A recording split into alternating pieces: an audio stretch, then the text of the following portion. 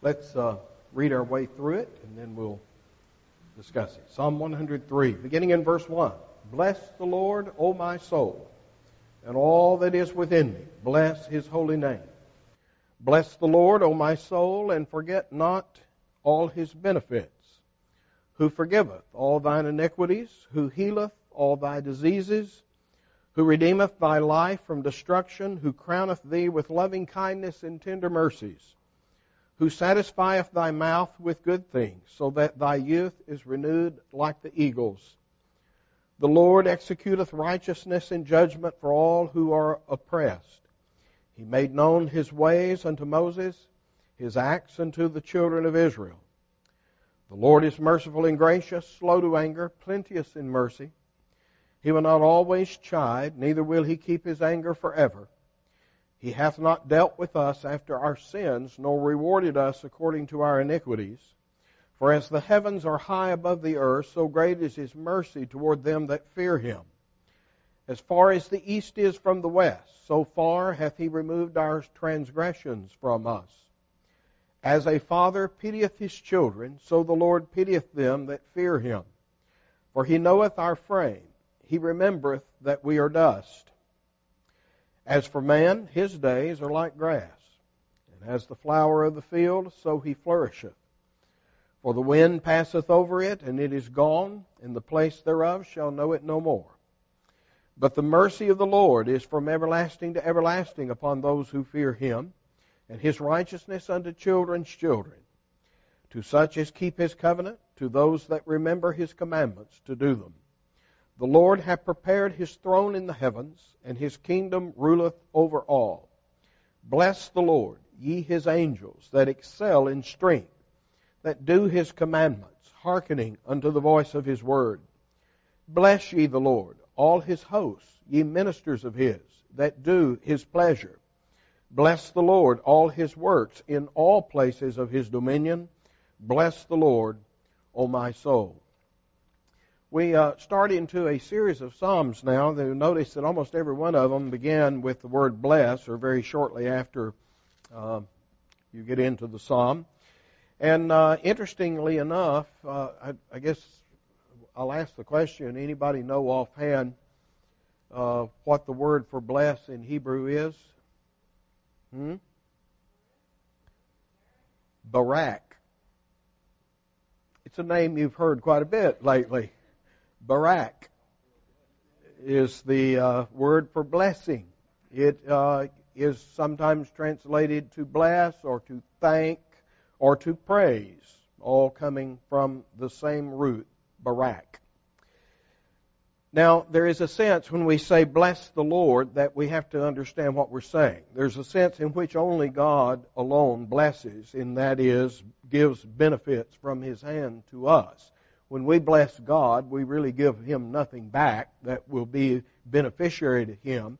He is not waiting on us to pat Him on the back. He doesn't need us to be His cheering squad or to pep Him up when He's down. But our blessing God is an act of thanksgiving. It is to reflect the fact that we acknowledge His blessings to us. So we are blessing God in return for benefits received. All we can do is to simply say thanks to God. You'll notice that it is an activity that is said here to engage the soul. We sometimes here in Memphis speak of soul music. Well, this is a soul psalm.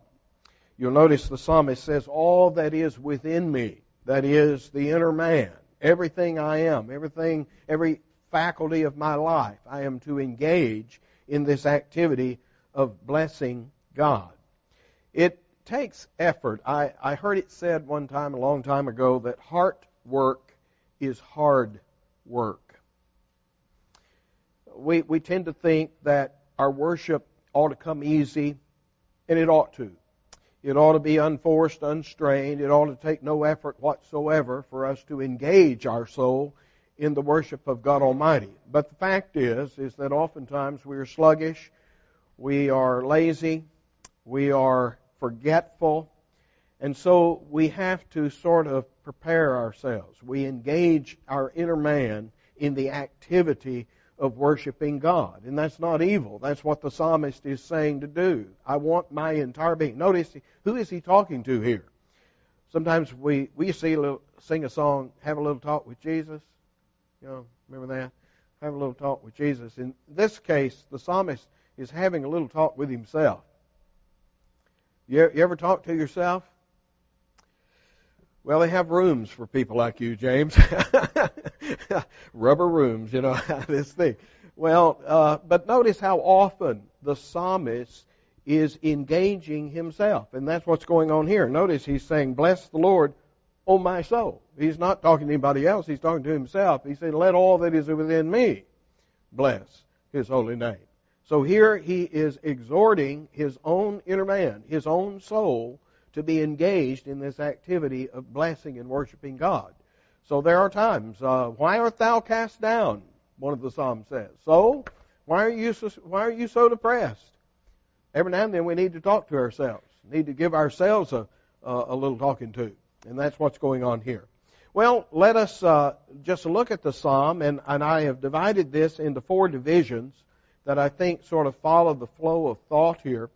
And first of all, we are to remember the benefits that we have received from the hand of God, or what I would call what God has done in the first 6 verses.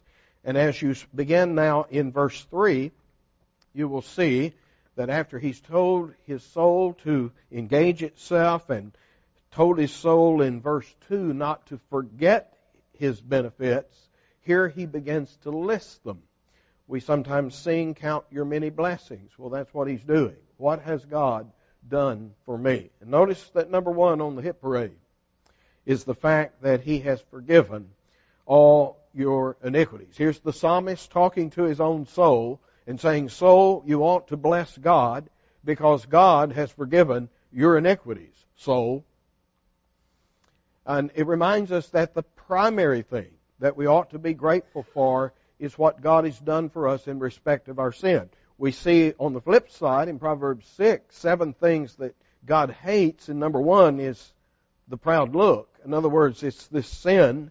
But so it is natural for us to think that primarily our thanksgiving to God thinks back to what He has done for us in the forgiveness of our sin. A lot of us perhaps have erroneous idea that that's some small, slight thing. But when we consider what it costs God to forgive us our sin, surely in the Old Testament, I was trying to explain to a young man last yesterday morning, that the Old Testament saint was sort of like saved on a credit card, whereas we're being saved on a debit card. The difference is that in the Old Testament, they are drawing by faith on an account that will be paid for someday. There was no money in the bank yet. There is no payment yet. Christ has not come. He has not gone to the cross. And so they are drawing forth by faith from what will be one day deposited in that bank. On the other hand, the New Testament believer like us, we look back to the time of Christ and we're like on a debit card. We're drawing from what has already been deposited. And so there is a difference, but both men in both ages are to first of all consider the fact that most of all what I'm to be thankful for is He has forgiven my sins. And the second thing is He's not only done that, He's healed my diseases. And of course, if we think of Jesus' words to the Pharisees when they condemn Him for eating with Matthew and the publicans, and He says a physician doesn't come to treat the well, the whole, it comes to treat the sick. You'll notice that this insinuation is these publicans aren't sick physically, but sin itself is a sickness. So yes, we include sin in the diseases of which God has healed us. And yet this certainly goes further than that. It deals with the fact that the very fact that I'm here tonight, the very fact that I can make this claim that I have breath to use means that God has sustained my physical life. He has given me a measure of health. Now, there's a full measure of health coming. I've told you about John Newton on his deathbed. One of his buddies leaned over, John, how are you doing? He said, I'm almost well. I published a little article when Marcia Lane, E.W. Johnson's daughter, died many years ago now. And next time I was at Pine Bluff, over where her dad pastored, he had that up on the bulletin board. Was impressed that he was impressed. It's hard to impress E.W. Johnson, but he put one of my stuff up on the bulletin board. That's doing pretty good. But anyway, the title of the article, it was basically about Marcia, about her life and the way she died. And I called the article The Final Healing. That her death was, in fact, the final healing. And that is certainly true. So we have a measure of health now. Notice who we are ascribing thanks for that. It is to our God. Do you have the flu tonight? Hope not. Who you ought to be thankful that you don't. A lot of folks do. Be grateful that you don't. Notice not only that, but in verse 4, He redeems your life from destruction. That is, He rescues you. And this is speaking of the kind providence of God, the many ways that He has rescued us. I have probably bored you over the years with some of my stories of the way God rescued me out in my Wyoming days in particular. It seems like you're asking for trouble to put a guy like me out in the middle of the mountains with a gun in his hand. I mean, it's just a recipe for disaster.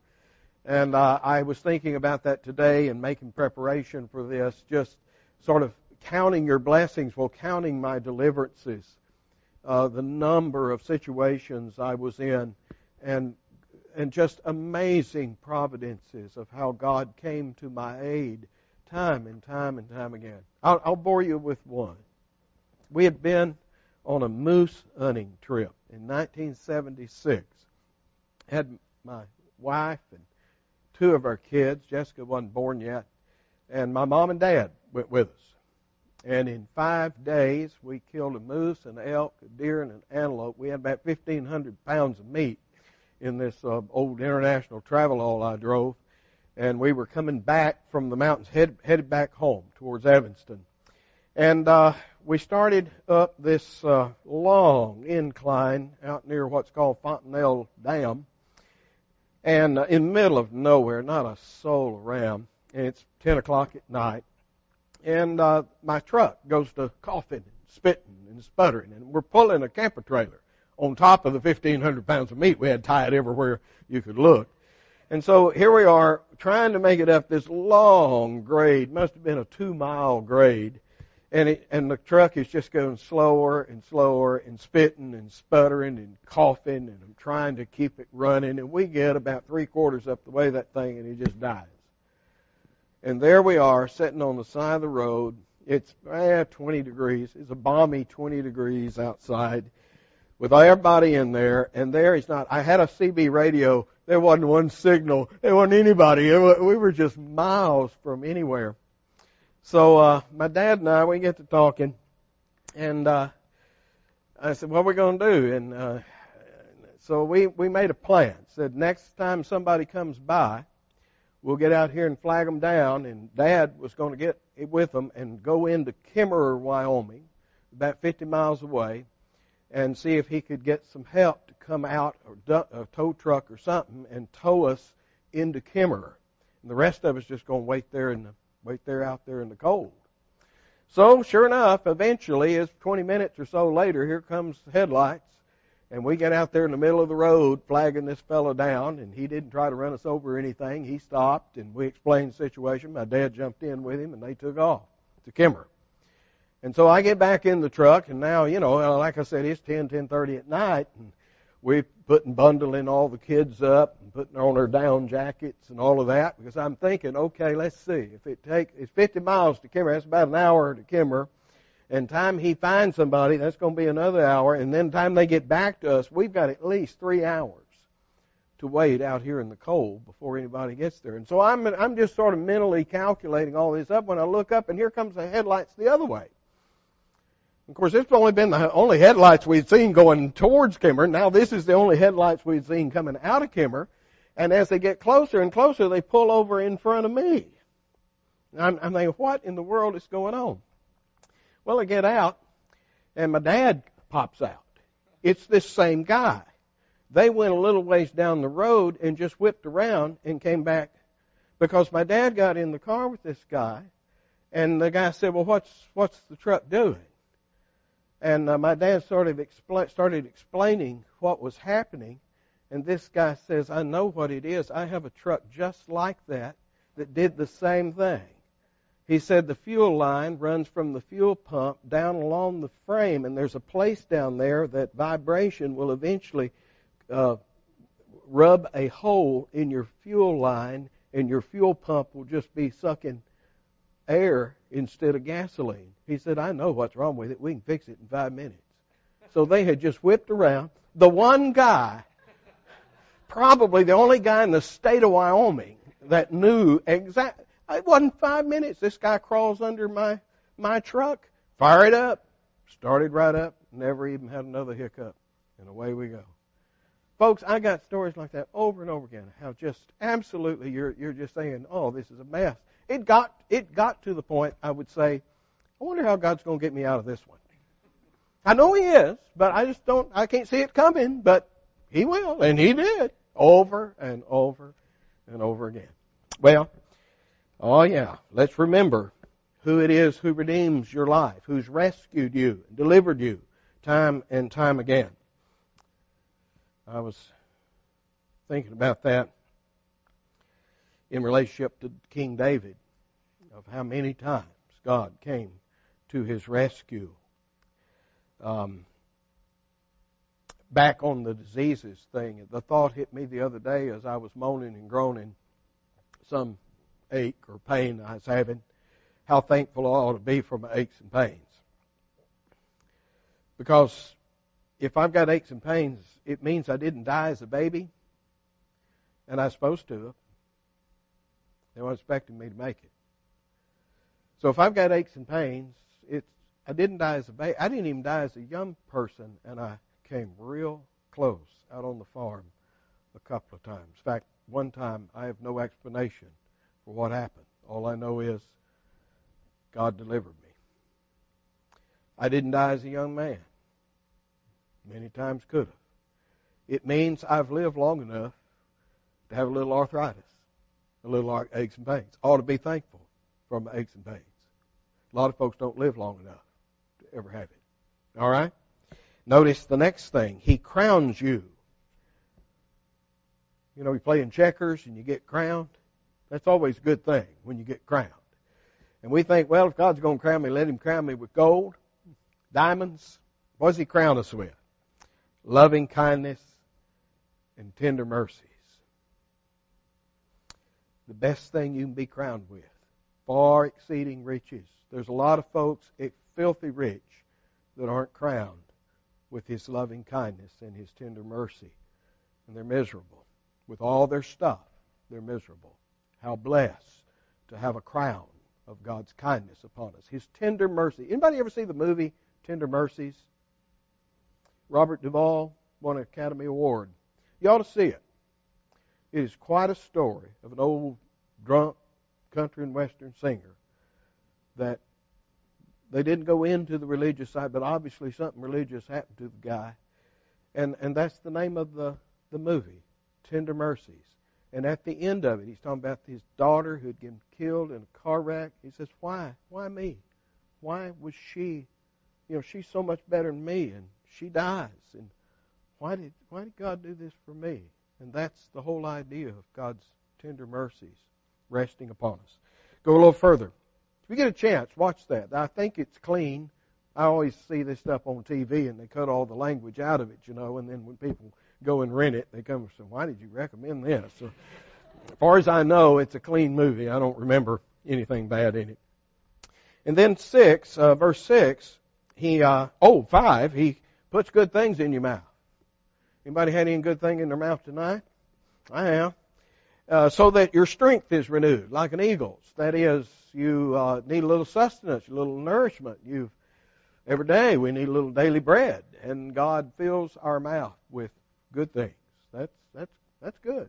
We ought to thank God. Notice He executes righteousness and judgment. That is, when those who are being oppressed, He has His agents, the magistrates, the representatives of the law, who come to their aid. Remember, Paul talks about the civil magistrate is the minister of God for judgment. He is to, in other words, there is a mechanism in place. Sometimes it's very faulty, as we well know in our society, and certainly if you don't like it here, I recommend here as opposed to anywhere else I've been. You're probably better off as far as being picked on, being oppressed, being taken advantage of. We have, in Mexico, you get stopped by the police. They're crooked, they're corrupt, and you say, well, in the United States, we get rogue cops, but we have recourse here. We can always go over their head. We can find somebody up there that will hear us. And over there in Mexico, the guy over him is crookeder than he is. That's why he got where he's at. He was the bigger crook than the guy working under him. So you don't have the recourse. You're just at the mercy of anyone. We didn't get 15 miles in Mexico that time we drove down there. They was trying to confiscate my van. Did their best. But here we have recourse. We have those who come to your aid. And that's what he's saying, those who would oppress you. And so notice the first section here deals with the benefits that we have received from God, the fact that we ought to barak Him, thank Him, bless Him, and praise Him. Then the next section, beginning in verse 7 down through verse 13, is that we are to remember not just what God has done, but who He is, the kind of God that He is. And you'll notice in verse 7 he speaks of God making known His ways unto Moses and His acts unto the children of Israel. The idea is that God is revealing His character in two ways. In the law that He has given to Israel, and in the actions, the law that He gave to Moses, and the actions that He has displayed to the nation of Israel, especially in the wilderness wanderings. In other words, if you look at the law, as I said earlier a couple of weeks ago, if you gave me infinite power and I had the power to pass any law I wanted to, y'all wouldn't be eating any chocolate. You see, you get a glimpse of me in the laws that I give you.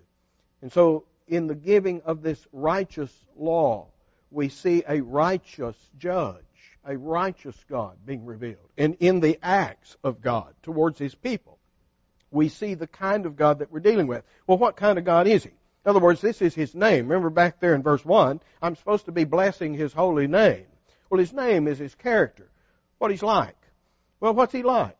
Well, number one, does He have a short fuse? You better hope He doesn't, because you'd have done set it off several times. He is slow to anger. That is an interesting observation, because we think in the Old Testament, the many times we're dealing in the book of Micah, where we see the wrath of God about to fall on His people. But think how long He put up with their nonsense before His wrath befell them. Back there in the wilderness. Yes, eventually He turns them aside to die in the wilderness. But He said, you've tempted me these 10 times. Well, you had a short fuse. It'd just take once, twice. But God put up with their nonsense a long, long time. So first of all, He's slow to anger, and then even then, He's plenteous in mercy. We see in Micah that even in the midst of His judgment, that He finds a way to show mercy. And so it is that in dealing with us, though He is a God of wrath, a God of justice, who will judge, even in the midst of all of that, in the midst of our sin, in the midst of the fall of man, He has found a way through Christ of showing mercy to His people. And He doesn't give us what we deserve. Notice He has not dealt with us after our sins or rewarded us according to our iniquities. Boy, that's true. You say, I just want what's coming. I just want what's fair, what's right. No, you don't. And be thankful that God has not given you what's just. He's given you, even when He judges, even when He punishes you, when He corrects us and chastises us, it is done with a heart of mercy. That's an amazing, amazing thing. You get the picture of the God we're dealing with here? And then notice in verses 11 through 13, we have these similes, three of them that are set before us. Do y'all know what the difference between a simile and a metaphor is? Were y'all awake that day in 8th grade? Okay. Somebody explain. In both cases, you're illustrating something, but a metaphor is a straight statement. Like he's the shadow of a man. Whereas a simile is he's like a shadow. In other words, simile always uses as or like, whereas a metaphor is just straight. They say, as a linguistic device, a metaphor is more powerful because you're making a direct statement, whereas with a simile, you're clearly trying to make a comparison. Well, notice 3 verses here, 11, 12, and 13, all have as in them. So here are 3 similes noting the nature of God again. First of all, he says, as the heavens are high above the earth, so great is His mercy to them that fear Him. In other words, consider how high are the heavens above the earth. Now, keep in mind, we would answer pretty high. In fact, we don't even know where the heavens end. If we were grounded, we can fly. I mean, we can get an airplane. Can you imagine in this culture asking them to think for a moment, how high are the heavens above you? Well, they're way above me. They are unreachable above me. You remember they had the conception of 3 heavens. The first heaven was the atmosphere where the birds fly. Second heaven was up there where the stars are. And the third heaven, that's where God is. It is way up there. Unreachable, unattainable, certainly to someone in this culture. And notice that in comparison, as the heavens are high above the earth, so God's mercy is that high towards those that fear Him. That ought to make us want to fear God. If nothing else, the fact that to those that fear Him, He has that much mercy. And then the next comparison, as far as the east is from the west. Now, how far is that? Pretty far. That's almost, we would say, an infinite distance. Now, we know in the universe, you go one direction long enough, far enough, you'll eventually come back where you start, because we live in a curved universe, but you'd have to travel about 15 billion light years for that to happen. So it's not likely that's ever going to happen in your experience. It's, to our thinking, infinitely far the east from the west, and that's how far God has removed our transgressions. Isn't that a mind-boggling thought? There are times that we forgive people. We separate and to forgive somebody, we have to separate their transgression from them, don't we? But we don't move it very far. We may have separated their transgression from them, but it's in the closet. It's ready to be resurrected. Next time we get in a fuss and a fight, we just dig it right up. What's the old song, digging up bones? We're just digging up the offenses that were supposedly forgiven. I had someone tell me one time that forgiveness is basically to put away someone's sin to the extent that it will never be brought up again. Well, that's what forgiveness ought to be, but let's face it, that's usually not what happens. We say, I forgive you, but the next time you wrong me, I bring that thing right back.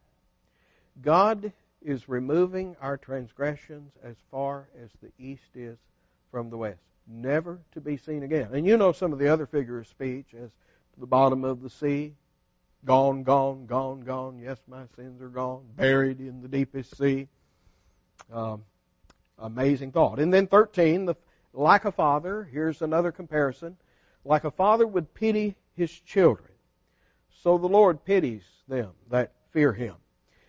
I have pointed out on several occasions that it's only in the New Testament that we seem to have this concept of God as our Father. And there are a few places in the Old Testament where you see God fathering Israel in a national sense.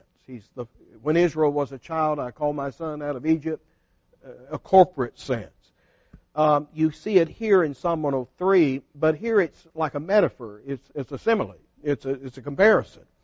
Just like a father. It seems that it is in the New Testament that we see our Lord suddenly come out of the blue with this idea, teaching His disciples to pray, Our Father, who art in heaven, directly calling God Father.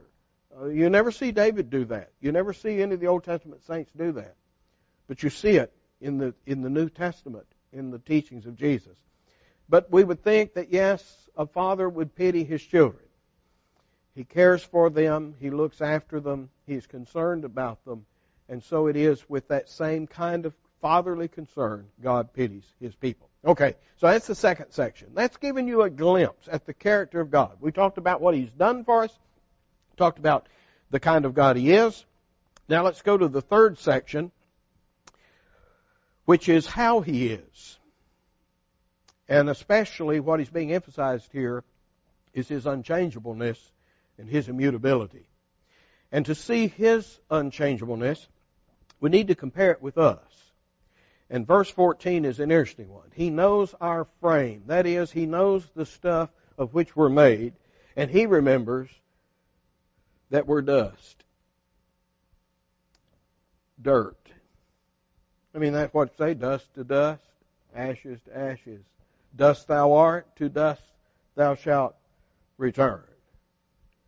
Now that's a humbling thought, that at the end of the day, that's really all we are. Dust, given the breath of God, given a living soul, but we're just dirt in action. That's all we are. Dust, moving around. Dust, talking. Can you imagine the foolishness of dust talking to God and blaming God, arguing with God? Dirt, arguing with its Creator. Well, that's the idea. He knows us, who we are. We may forget our frame. God doesn't. He knows when we're talking to Him, it's just dirt talking. And a couple of ideas come across. That then this is very fragile and transient. And that is brought out in verse 15. We're like grass. We're like a crop of grass. How many crops of grass have you seen in your lifetime?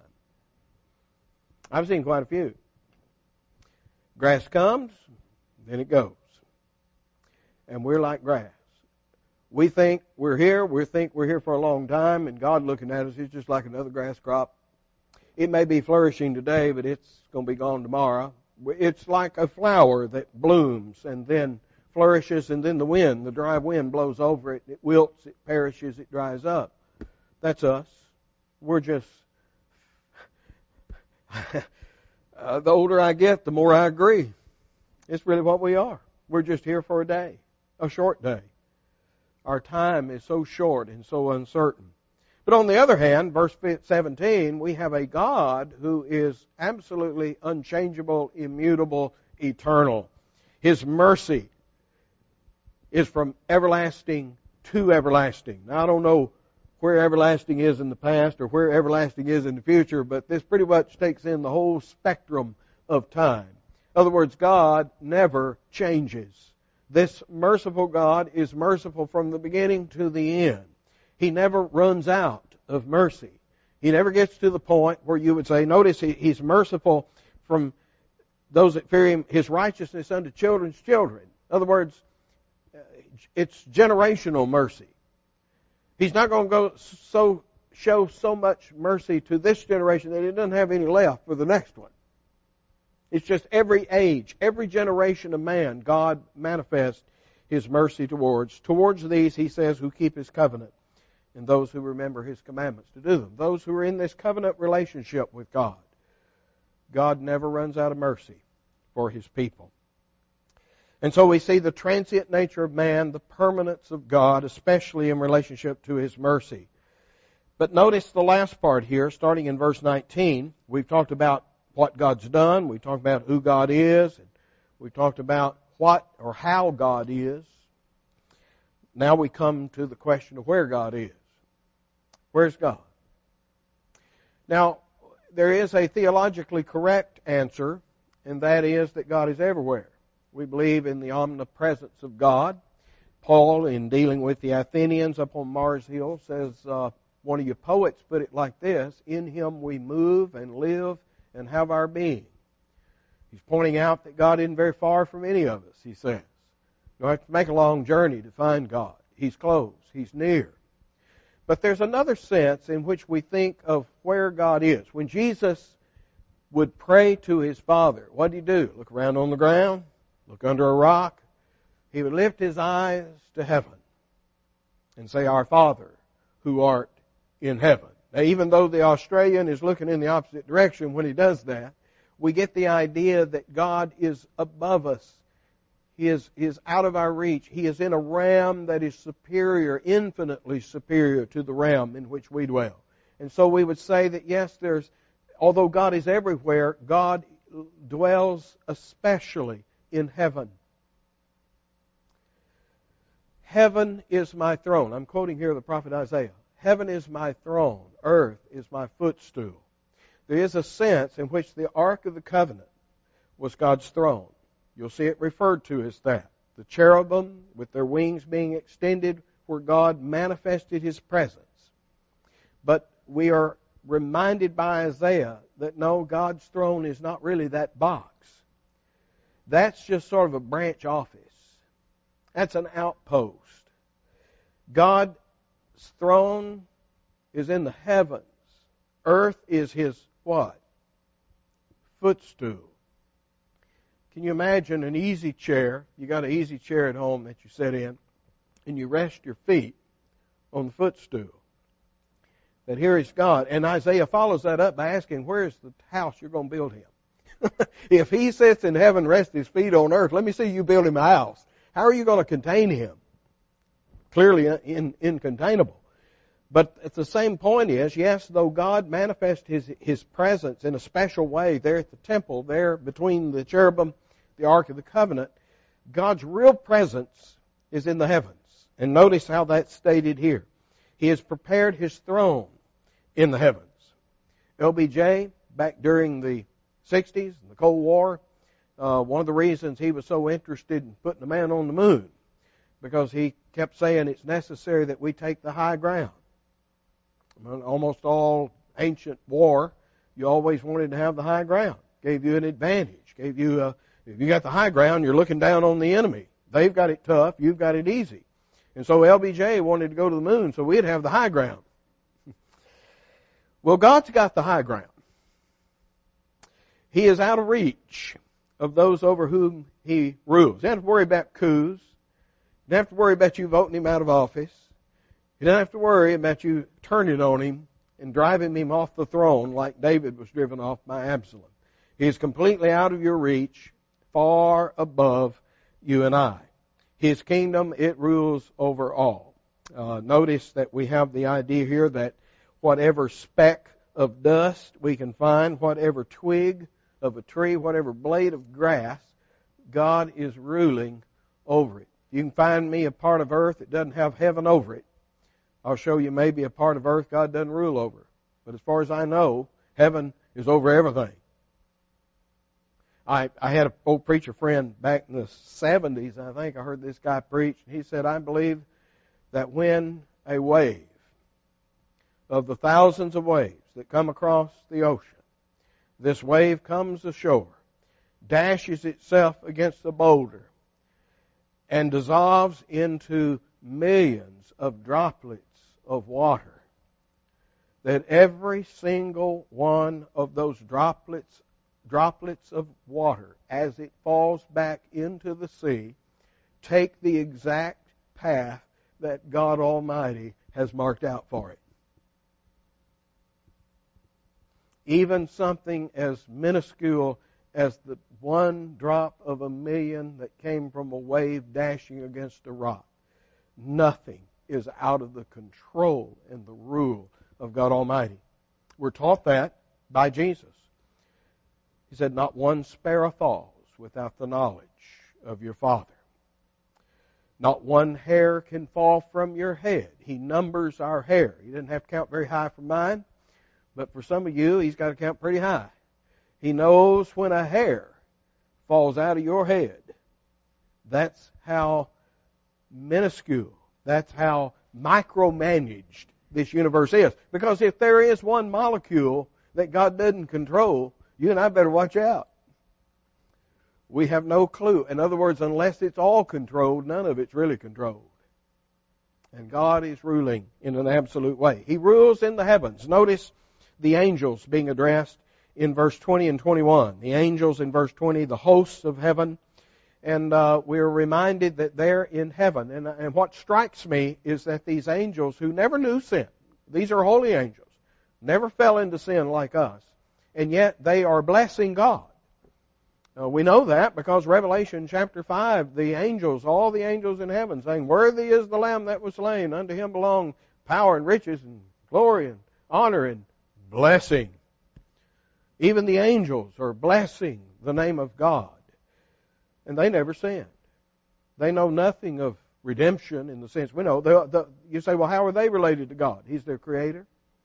He's their maker. He's their sustainer.